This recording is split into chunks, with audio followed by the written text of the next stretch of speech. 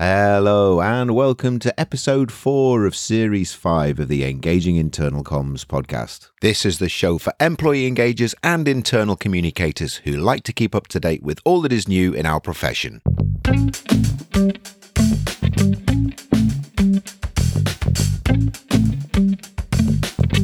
My name's Craig Smith from The Big Picture People. Just a quick introduction, just going to give you a quick heads up on what we've got coming up in future episodes. Next week we have a bonus episode. So on the 20th of February we have an extra episode. We normally do fortnightly shows, as you know.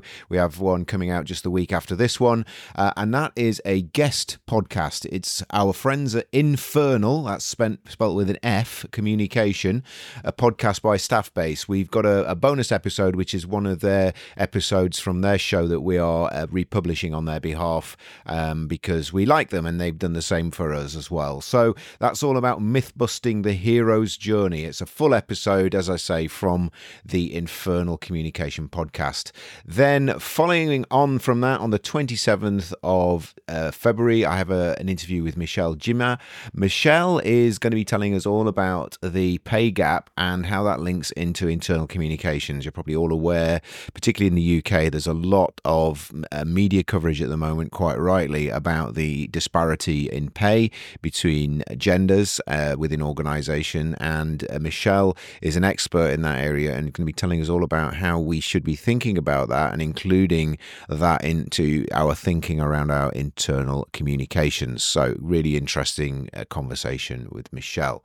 So that's our next couple of episodes coming up. As I say, we've got two coming up in literally a week, one a week for the next couple of weeks, which is just a one-off, as I say, with the staff-based podcast that we've got putting out.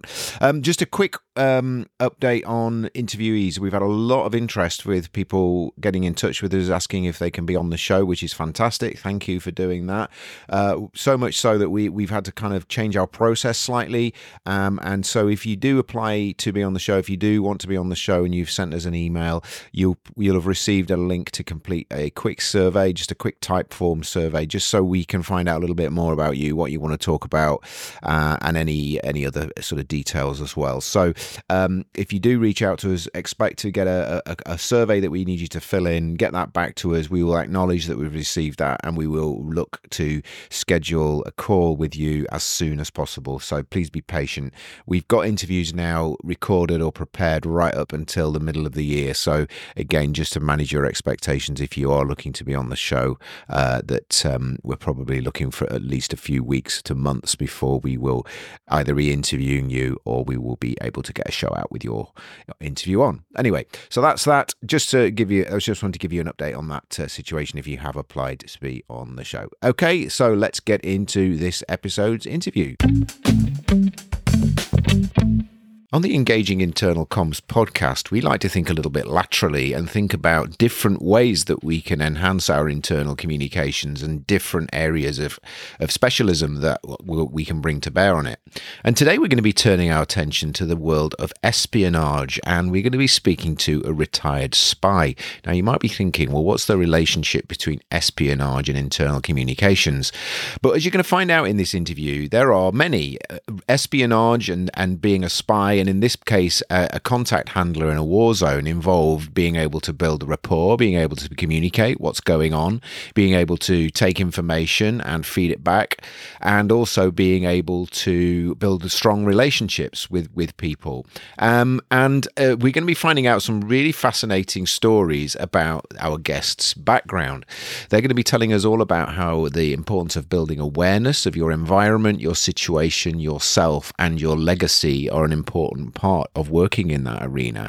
And we're also going to be finding about how this particular person has applied what they learned in that world of espionage to business, and how they're now using that to help leaders to be more effective communicators, not to do spying on their employees, but to use the communication skills that are required when you work in that arena to be more effective communicators and more effective leaders. So it's a fascinating conversation in a world that probably many of us have never really delved into, or never had the opportunity to, with a guest who is very experienced, but also is, as I say, is now applying that outside of the world of espionage into the world of business. So I hope you find this a really interesting interview. My guest today is JJ Brun. JJ is a seasoned veteran of the intelligence branch of the Canadian Armed Forces, who served with distinction as a contact handler on the ground in Bosnia and Herzegovina. Years within the discrete world of human intelligence and counterintelligence have driven JJ's desire to understand human behavior's intricacies and pass on the complex notion of interpersonal communication. JJ now works with business leaders and organizations who want to learn how decoding human capital can gain them a competitive edge in business and in their personal lives. And all of this by thinking like a retired spy. So hello, JJ. How are you? I am great.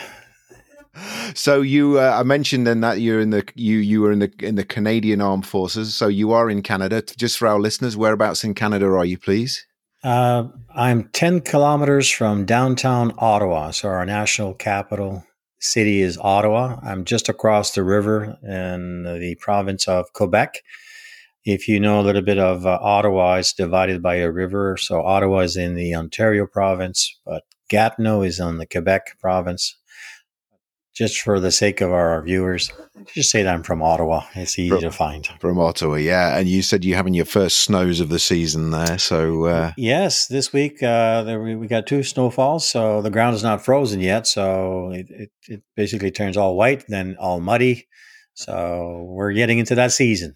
Wonderful, wonderful. Well, I'm sure it's not, but it paints a picture anyway. So, JJ, I kind of gave a very canned history of what sounds like a fascinating backstory to what you're doing now and where you've come from. Would tell us a little bit more about your career and how that's led to you to what you're doing now? That just elaborates on what I mentioned there at the beginning, please. Well, I had 2 careers. The first one in the military, where I served over 20 years. So I had a fight with Dad when I was at the university, and I was tired of being told what to do. So I left home and I joined the military, and that makes a good Hollywood movie.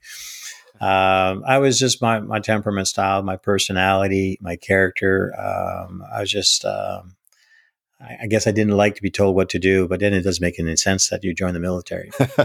Yeah. However, to find out that I was wired, as in for that line of work. So within the military, I did 5 years with the combat arms. So I was with the French regiment, so the Royal 22nd Regiment, Le Royal 22e. We often refer to them as the Vendus. So I did 5 years with them, and my first operational tour in Cyprus was peacekeeping with the 3rd Battalion of the Royal 22nd Regiment.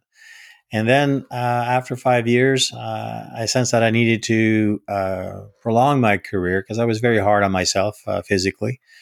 And I decided to change branch or change trade. And what interested me was the intelligence branch. The mystique, the unknown, all that area.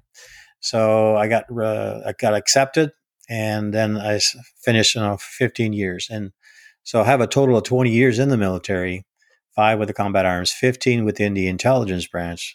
And the last 10 years of the intelligence branch, I specialized in the field of human intelligence. So that's where I got my second tour. It was peacemaking in Bosnia, and my claim to fame back then was to be the first one selected for the role of a contact handler. So I was sent over to the UK to be trained as a contact handler, multicultural team that was there. We had, I think, 7 different nationalities on that course, I being the Canadian represented, and then from there deployed into that hostile environment where we had to cultivate sources, determine people's attentions, and modify their behaviors without the use of any Jedi mind tricks. Ah, right. Yeah. And, So and so that contact handling, then I guess we've all, as civilians, we probably have an idea of what that looks like, and you've kind of given a little flavour of that. What would a typical day look like for an intelligence officer stroke contact handler? I mean, I'm sure there were no typical days, but give me an idea of some of the things that you'd be involved in there, Jay. well, we would be operating in a safe house. So for us back then, we were operating in a villa in Medjugorje. We wouldn't be doing it the way that it was done back then today, because the risk would be too high, because we were in uniform. Back then we were in uniform, living in the local population. And Medjugorje is a religious site that wasn't too affected by the war in Bosnia. And then we would go and play in downtown Mostar. So the role of a contact handler is to build relationships with officials or non-official members to determine their behaviors, or discern their behaviors, if you wish, in regards to what's going on the terrain, so that we can then inform the commanding officers in regards to what's happening on the terrain, so they can make an informed decisions and provide the proper resources around in that theater of operations to maintain the peace. So a contact handler is really, it's all about networking. If you think about it, it's mastering the art of interpersonal relationships. So that was scary for me, because I went to the spy school in the UK and I learned all the mechanics of being a contact handler. But it sure would have been nice if I had learned this in high school. How do you build relationships by design and not by chance across cultures? Is there something common? Do we have something in common? How do you make that initial connection? How do you start a conversation? How do you continue conversation? How do you remember that conversation? So it was a big learning curve. And it's funny, I had to go into a hostile environment, a war zone, to better understand how to actually build relationships at home with my family members and friends and colleagues. So it has paid off. So 20 years in the military, and now I'm now in my 25th year running DHC training solutions. So the DHC stands for Decoding Human Capital. How do you go about decoding one's preferred communication style? So it's all about mastering the art of interpersonal skill sets. So fascinating. I couldn't have planned this, as in this was my big strategic plan. When you're in high school, you don't think about, well, you're often asked, hey, what do you want to be? What do you want to do after high school? And it's not like, well, I want to be a retired spy. That's what I want to do. Yeah. You don't have that goal. So we do lack a lot of awareness in regards to our strengths, what we bring, our blind spots, are where we tend to struggle. And having that awareness gives you an edge in business or in personal life. So I'm a big advocate of find a model out of the 100 model plus that exists to better understand human capital. Myers-Briggs, True Colors, the NEO, the MMPI, there's so many models out there. Find yours, pick one, and master it. And that's what I've done. I use the 4 temperament model of human behavior, and it helps me to better understand people and understand how to decode one's preferred communication style, and then basically say the same thing in a different way so that they can receive it and not resist it. It makes a big difference. And I'm still at it, and I'm still enjoying it. I get a chance to travel all around the world now, and training and teaching and accrediting and certifying people in how to utilize that model in their business or in their personal life. Yeah. So I mean, you thank you. That was very, very concise, but also very, very kind of informative.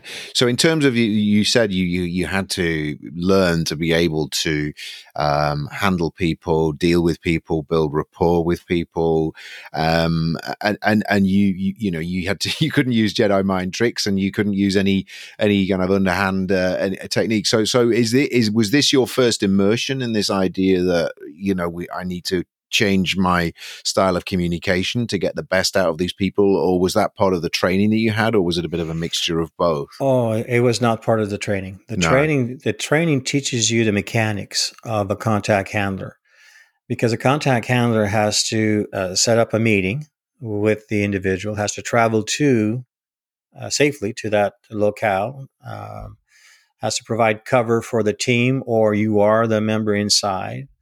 You have to learn how to do an extraction. How would you take somebody off the street without people noticing?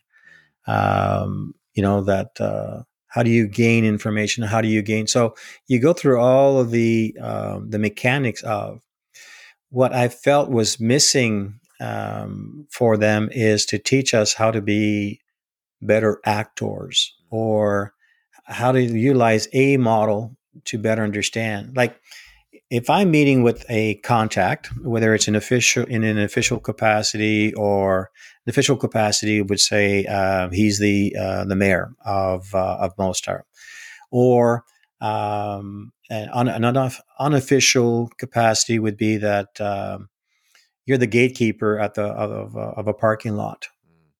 Everyone has value. Everyone has information. Everyone has a message. Everyone wants to tell a story. You just have to provide them an opportunity for them to share their story. Everybody wants to talk all the time. You just have to find their hot button. So how would you go about engaging into a conversation? Well, I didn't learn that at the spy school. I had to learn that on my own, because I'm a fan of I'm a big reader. So I have my own 10 questions that I use as in the 10 most effective feel-good ice-breaking questions. So if you master those questions, you will always be able to engage into a conversation with anyone, anywhere, anytime. So I'm like, well, I can memorize that. I'll never have enough time to ask the 10 questions. But the 10 questions are very much open-ended questions. And there's also a 3, 4, 5 approach that I have. See, I'm very systematic, and it's sad. Yeah. It's sad because I'm very task oriented in everything that I do. And the military love that in the combat arms and in the intelligence branch. But now I was being asked to go on the people side and to build relationships and to care and to show my feelings. And it's like, how do you do that? So that's not necessarily how I'm wired. So I had to learn, I'm just curious. Well, you know how, and then I'm looking to make a connection, and they go, yes. Would it be okay if, I'm getting by him, and to set up a meeting for the meeting. So then it's like, I'm just curious, how did you ever get interested in the widget business? So the first case that I was provided, we had branded him as the self-declared mayor of Mostar. He wasn't the mayor, but he's sort of like acted as if he was. He was the Al Capone, if you wish, the thug that really run the whole city. And I was to be his best friend. So it was stressful. And when I just opened up, I'm just curious. And when you say those 3 words, your subconscious mind tends to stay open. Oh, what are you curious about? And then from there, I asked the first question, how did you ever get interested in politics? I just replaced the word widget. How did you ever get interested in the widget business? How did you ever get interested in politics? And then, because if you ask that question, people will talk 10, 15 minutes nonstop. Now, in his case, he talked for 35 minutes nonstop. He just kept on going and going. And I just don't remember what he said. I remember his first line. He said, well, I am an educated man. And I'm like, who says that? Well, in that culture, education puts you at a higher level, that you should respect me because I am educated. I'm not a common. So he wanted to be edified. And so you cannot not communicate. Everything that you say has value. And then from there, you can assess where you're actually at and what is his preferred communication style. And then when you look at it, there's really just four approaches. You can communicate in a firm manner. You can communicate in a fun manner. You can communicate in a friendly manner, or you can communicate in a factual manner when connecting matters. So I discerned how to decode one's preferred communication style. And then from there, I now teach it with others, because rapport is it's a key area. And this is in business or in your personal life. It's the highest state of relatability you can have between two people. Rapport is where they say yes to you. Rapport is where they sign that multi-million-dollar contract. It doesn't happen by accident. It takes effort to get to rapport. Now, part of that journey is that you're going to have to establish trust, or trust is given. So there's two different axes. It's very much like climbing a ladder. Climbing a ladder requires effort and energy. Building rapport requires effort and energy. The ladder has two legs. So let's just say on the left side, that's a task. That's a task, as in, if you're going to establish trust with people that are more task-oriented, trust is earned based on proof. So I'm going to have to work at it to get them to trust me. But on the people side, it tends to be given by faith. They'll give it to you until you lose it. So it just comes in a different. So in business, I saw over there, and it applies here also. If I was going to do work with you and you're very task-oriented, you must first trust me. Then that's earned. But if you're on the people side, and if I'm going to do business with you, you must first like me. Yeah. So I have to build a relationship first. Once I have a relationship with you, then you will trust me with your personal information. Yeah. But on the task side, once I have earned your trust, you will see that I have value, and you will want to have a relationship, but it's more of a professional relationship or a partnership with me. Yeah. So trust comes in and relationship comes in at a different state, but you need to know before you show. You need to decode one's preferred communication style so that you can climb that ladder, or else you're going to miss a rung. And what happens when we miss a rung when we climb that ladder? Yeah, it can be painful. Oh my gosh. It's all the way down.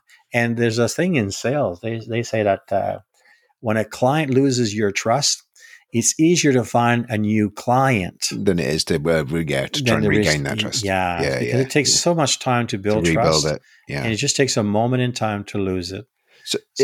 In these relationships that you were forming then, and again, because I think I want to go into the kind of the application angle of this, but I'm just intrigued about how many of those kind of relationships that you were striking up, with these contacts was it a kind of a mutual exchange of value, or was it that you were trying to extract something from them, and it was more kind of, was it symbiotic conversation, and I guess it varied from different people, but I'm not suggesting there was anything proprietary, but how did that work in that relationship? Because often in a workplace relationship or a business relationship, there's an exchange of I'm going to give you something of value, you're going to give them they're going to give me some money for it, if it's that sort of relationship.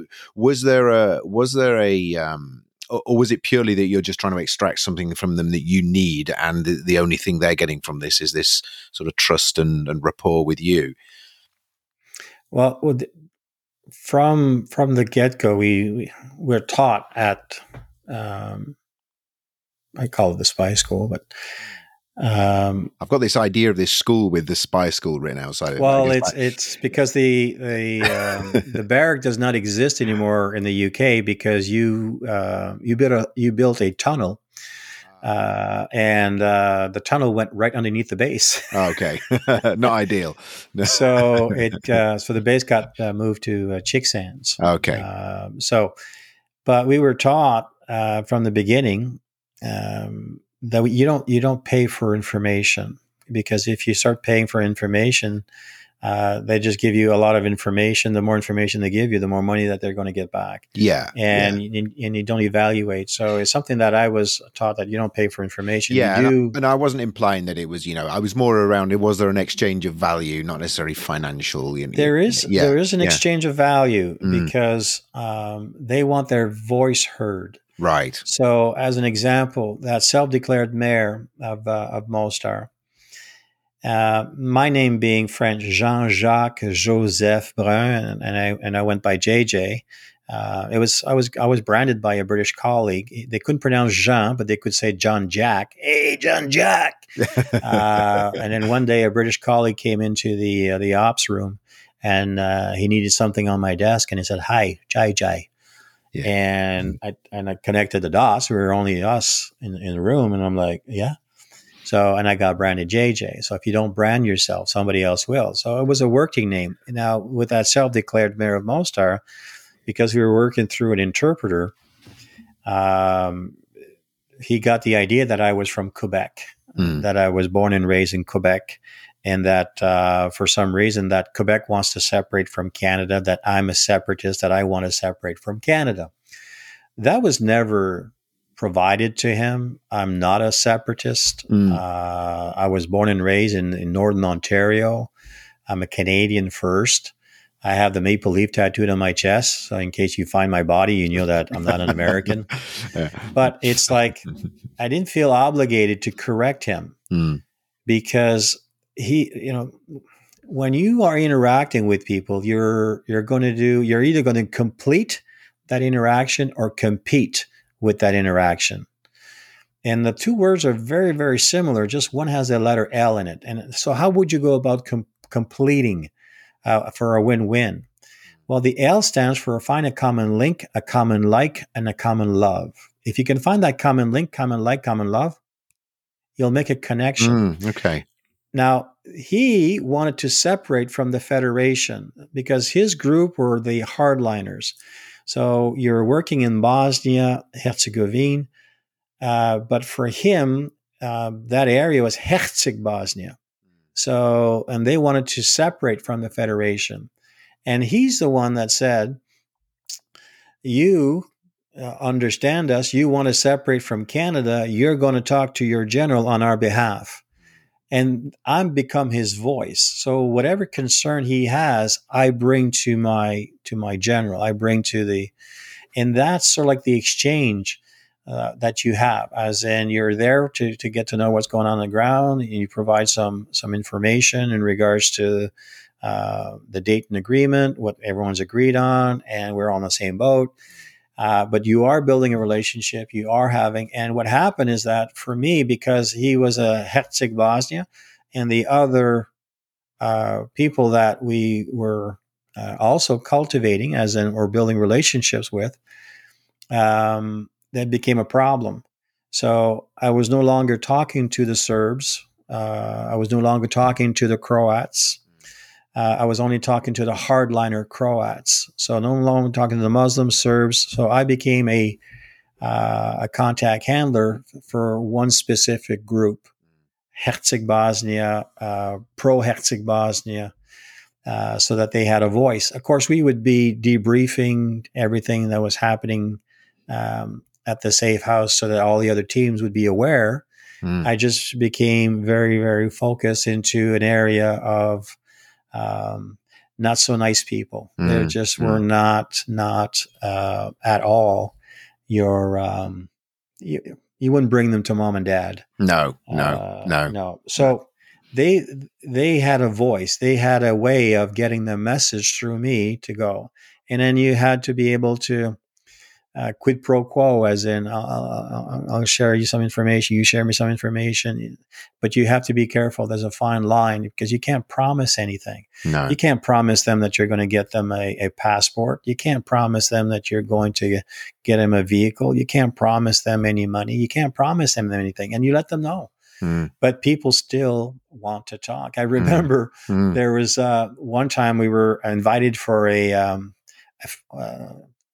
supper, a gathering, and we had no comms. As in, this was an area that we were not going to have any comms, and it's like, okay, we're going to have checkpoints where after 2 hours we need to go into a certain area to connect with somebody, to let somebody know, to let somebody know, to let somebody know that we're still okay. Yeah, it was you wouldn't do it this way because we didn't have any comms back then. It was a multicultural organization. It was not an all Canadian. I was not in an all Canadian unit, and we were there at that supper, and they were very much family. But everybody had their assigned seating. As in the propaganda guy that talks on the radio was completely on my at the end of the conference table on my right. The thug that was going to break my legs were on my right. The self-declared mayor sat right in front of me. The Franciscan priest, mentor, old crusty, he was so old, right there on his left. Hey, by pure accident, by pure coincidence, I had somebody that spoke French to me on my left. The interpreter was on my right, and then I had my business partner, German. Hey, pure coincidence, just beside my German partner, there was somebody that spoke German.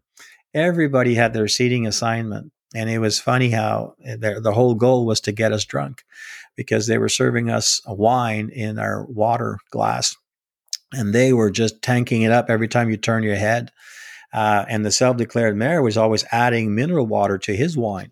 And I looked at that and I'm like, I'm not going to last the evening if they keep on doing this, because in that culture, they evaluate you by how much you drink, right, and how much you eat. Yeah. And we'll see if you're going to come back. If you're invited a second time, you're not, you're out of the ordinary. So, and we were invited 3 times. Very good. For these. So it was different. It was very, very different in regards to understanding that people don't do things to you. They do things to themselves. Everybody has a story. Everybody wants to talk. And if you can provide them that opportunity for them to share their story, they will tell you. Yeah. And so you can really master the art of interpersonal skills by having a model of reference. Yeah. And if you don't, you can go to our website. You can take a free course. I've actually put one up just for that, so that people can do it both in French or in English. Because in Canada, we have to have both. Yeah. So that's a pain for me in my business, but you know what? It's okay. But I wish I would have had this one in high school. It sure would help with my relationships with mom and dad and my brother and understanding. Yeah. But then again, your mess is your message, right? So I had to go through those character building moments. And then your mission, if you so choose to accept it, is to share with others what you've learned. And that's what I've been doing now with our company, DHC Training Solutions. Yeah. Is just showing them how to master the art of interpersonal skill sets. If you don't know the 10 most effective feel-good ice-breaking questions, you can get a copy on our website. They're all there, so that people can actually use it and in their business or in their personal life. So awesome. So, I mean, I do want to kind of just kind of spend a few minutes just talking about that side of it, JJ, because I mean that side, your kind of military stories are fantastic, and I could talk to you about those all day, but just taking this now into a kind of a more mainstream situation, and you've mentioned a couple of times now about the questions, and we will put those links in, by the way, that you mentioned in there. I'll put those into the show notes. I'll cover that off at the end. But yeah, you've mentioned a couple of times now about these questions, but also just taking what you learn or that distillation of what you learn, and then kind of putting that into a kind of civilian context. And a lot of the people listening to this podcast will be, kind of working with senior people within organizations, influencing them, maybe coaching them a little bit, helping them to improve their own communication style and their voice in terms of how they communicate with their employees, whether that's face to face or whether that's through written communications. Just give us a flavor for what are some of the things that you've learned over the years that leaders or anybody in an organization who has to influence and lead people and kind of build consensus and build a worldview of where the organization's going, and that you should come with us on this journey. All of those different complex situations that leaders find themselves in. Just tell us a little bit about what you've learned about influencing people and all of your decoding human capital work, JJ, that can apply in those situations. I know that's a big ask in a few minutes, but if you can just kind of give us a distillation of that. I was like, kind of tell us all about like kind of the Encyclopedia Britannica, and you've got 5 minutes to do it. So, but 5 minutes. Oh my gosh! No, you haven't. You've got a little bit longer than that. But just I'm just really interested in that application from a kind of practical perspective on a day-to-day basis. All of those things that you kind of self-taught yourself, and then now are teaching others to use. Wow, I only had 95 slides to show you. But you can't, because they say that's why I do an audio podcast. You see, you've got the power of voice, the power of the voice. I just, for me, I've just discerned that there's there's 4 levels of awareness such that a leader must be made aware of. You cannot be aware of something until you're first made aware. So number 1 is environmental awareness. Number 2 is situational awareness. Number 3, and I think it's the most important one, is self-awareness. That will lead you to number 4, which is legacy awareness, as in that's the end state. So if I was to define environmental awareness as a moment in time where you discover and experience something new. So we go to school, that's environmental awareness. So after high school, I went to university. After university, I went into the military. Military also has school systems in there, programs that you learn. You learn how to, first aid. You learn how a military drill, and that's not using a drill, but it's actually learning how to walk. I forgot about that one time. The learning how to fire a weapon. So there's different types of weapons, and you pay attention when you have to throw grenades. So that's environmental awareness. It's a moment in time where you discover, experience something new. So when I went to spy school in the UK, I was as a contact handler. I discovered, experienced something new. Situational awareness is a moment in time where you get to apply what you've discovered and experience in environmental awareness. So situational awareness is a moment in time where you're actually foot on the ground. Nothing will prepare you to go into a war zone. So when you go, like not too long ago, I went to Berlin. Well, I had a picture in my mind what Berlin is, but it's nothing like I read everything on Berlin, so that's environmental awareness. But when I got there, that's situational awareness. So once I was there, I could discern what can and cannot be done during that week in Berlin. That's situations where you get to apply what you've discovered and experienced in environmental awareness. Self-awareness is a moment in time where you discover your strengths and you understand how to protect yourself from yourself in times of need. So we're all wired differently. And like I said before, there's many models out there. Pick one, find one. Discover your strengths, right? And stay in it. If you stay true to your core values, to your strengths, you will never burn out because you're wired for something. You're wired to make a difference in people's lives based on your strengths.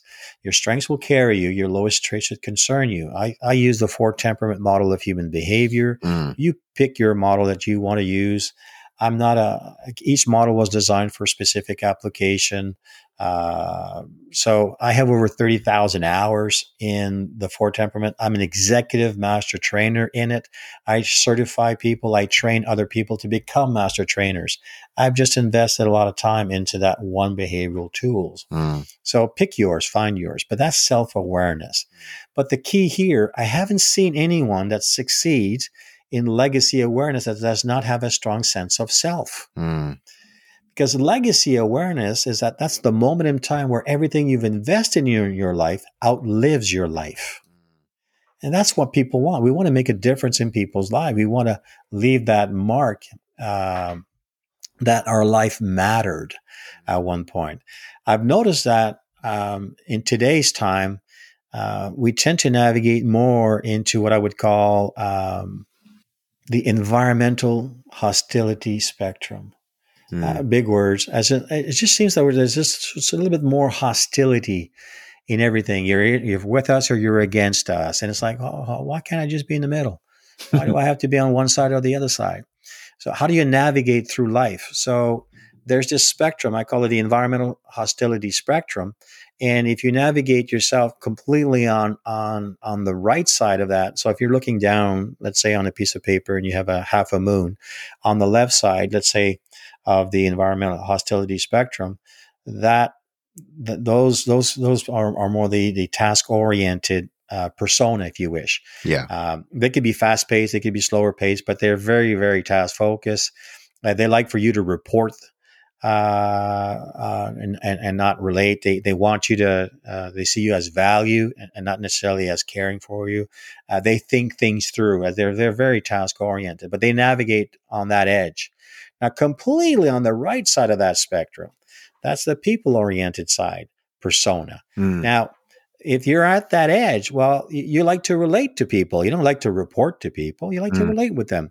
You care about people. You don't value people. You care about people. and you feel versus think about things. So when we're navigating on these edges, what happens is when you get a rogue wave or you get life's character building moment, it pushes you in the rocks. You'll beach that craft. And you have to learn to navigate from the center of the environmental hostility spectrum, not on the edges, so you can tack your way through. Because when you're able to see you're sailing, you're able to see the environment that you're in, you're able to adapt.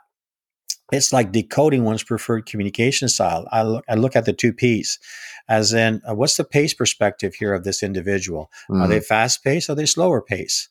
That gives me an edge. I'm like, that self-declared mayor. Oh, well, I think he's a little bit more fast-paced and everything. So, okay.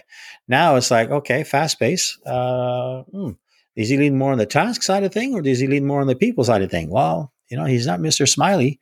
His physiology does not show me a lot of people traits, but his physiology does, and the words he chooses to use shows me a lot of potential task traits. I'm sensing he's from that deep persona quadrant.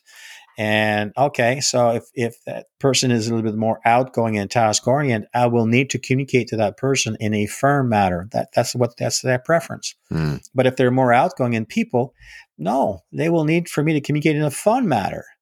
Oh, well, if they're more reserved in people, well, that's got to be friendly. I'm going to have to, slow down and be more kind and change my tone and friendly. Oh, if they're more reserved and very task-oriented, just a facts. So I'm going to have to talk in a factual matter.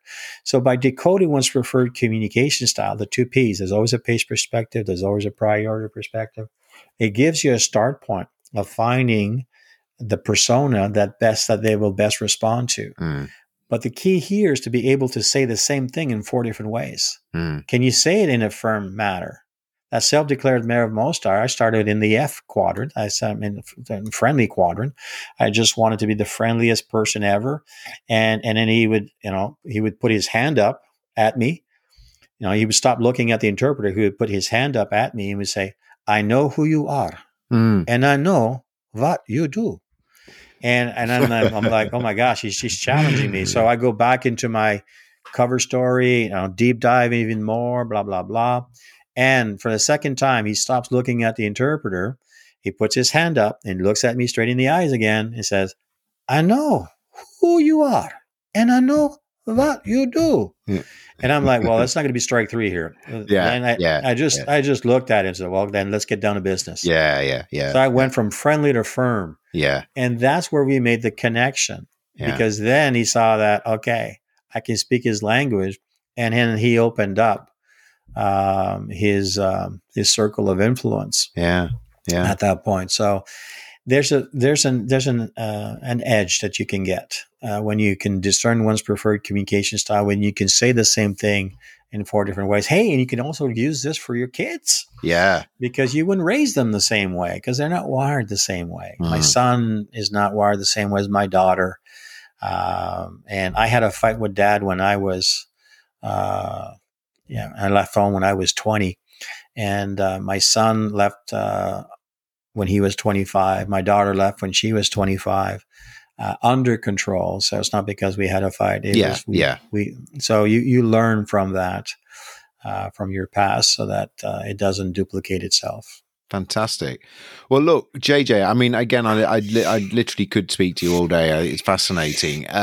You've given us a lot of ideas and thoughts and some frameworks there, and I know you did reference that you had some resources that were available. So if we direct people to the retiredspy.com, is that the best place to discover all of these tools and ideas? Absolutely. The retiredspy.com. And there's also a place in there that you can connect, as in you can see my calendar, which part of the world I'm at. So if you wanted to share coffee. Excellent. I'll have to do that. Well, next time you're in the UK, you must let me know. And if it's, I know it's easy to say, but yeah, it'd be really lovely to meet up with you. And finally, also your LinkedIn profile, which is coincidentally the Retired Spy. I'll put that link in there into the show notes as well.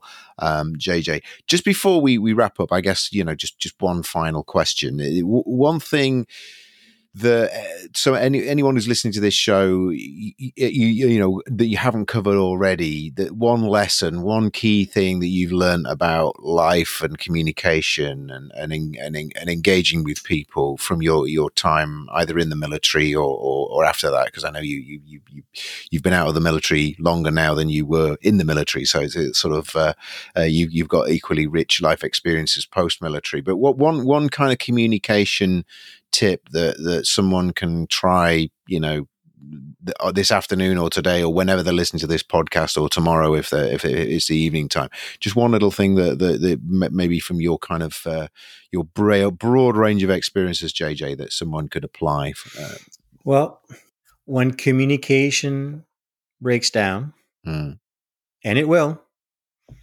blame the process, not the people. People don't do things to you. They do things for themselves. They have different needs, different expectations. So you're not talking the same language. So when communication breaks down, and it will, it will, just blame the process, not the people. This way you'll have an opportunity to come back and not burn that bridge. So it's kind of like almost, I was always taught, you know, communication is the effect that it has, you know, and if the effect is not the right effect that you were looking for, then you haven't communicated properly. So it's kind of owning that the process and not blaming the person because they haven't done what you wanted them to do or not responded in the way that you expected them to. Yeah. Absolutely. Yep. Well, look, JJ, I'm sorry we kind of run out of time for reasons we discussed before this the conversation started. So I'm really, really grateful. I think you know it's a fascinating topic. I'm kind of I do have a tendency to sort of be drawn towards my own personal areas of interest, but hopefully our listeners kind of find that equally compelling and interesting. I think we have fascinating.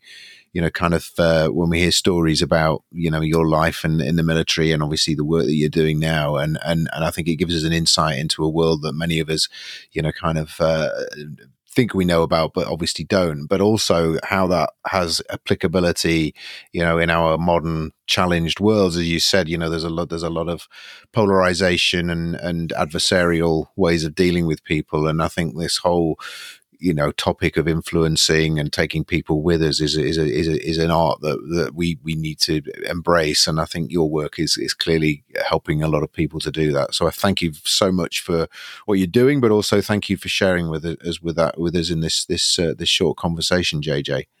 My pleasure, and congratulations on your 4th season, my friend. Thank you. Soon to be 5th. Yeah, we're In fact, I think at the time this episode goes out, we will be into that 5th season. So what started out as a lockdown, a kind of adventure and a bit of a trial and error thing is sort of getting into now 4 years since. So that's. Hey, but you know, like you say, if you don't try things, you don't know what your passions are, and you kind of sort of keep yourself in your box. So yeah. Thank you for that, JJ. Thank you. Appreciate that. Well, in February, if you want to connect, I'll be in Cancun from the 3rd to the 10th of February 2024, running a training program over there. So okay. Yeah, and that's Cancun in Mexico, yeah? Oh, yeah.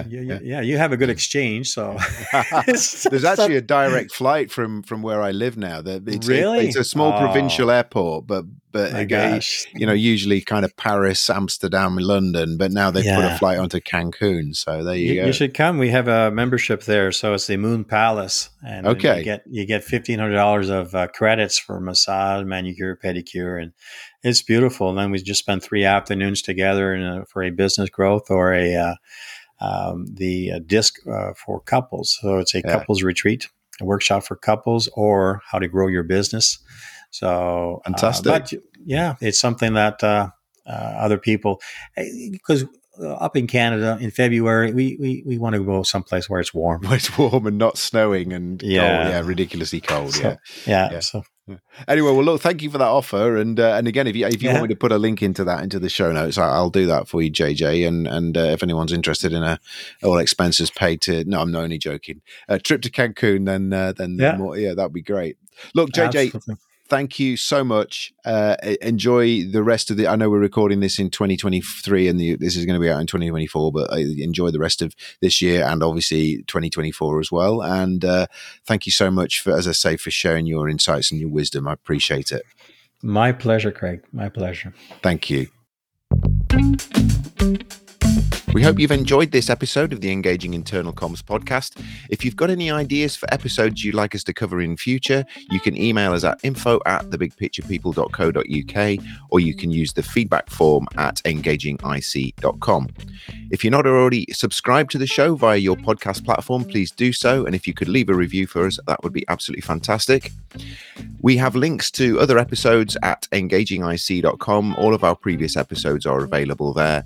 And if you're interested in our visual communication services, our big pictures, our learning maps, our explainer videos, and also our live graphic recording, please get in touch with us again at info@thebigpicturepeople.co.uk. Thank you.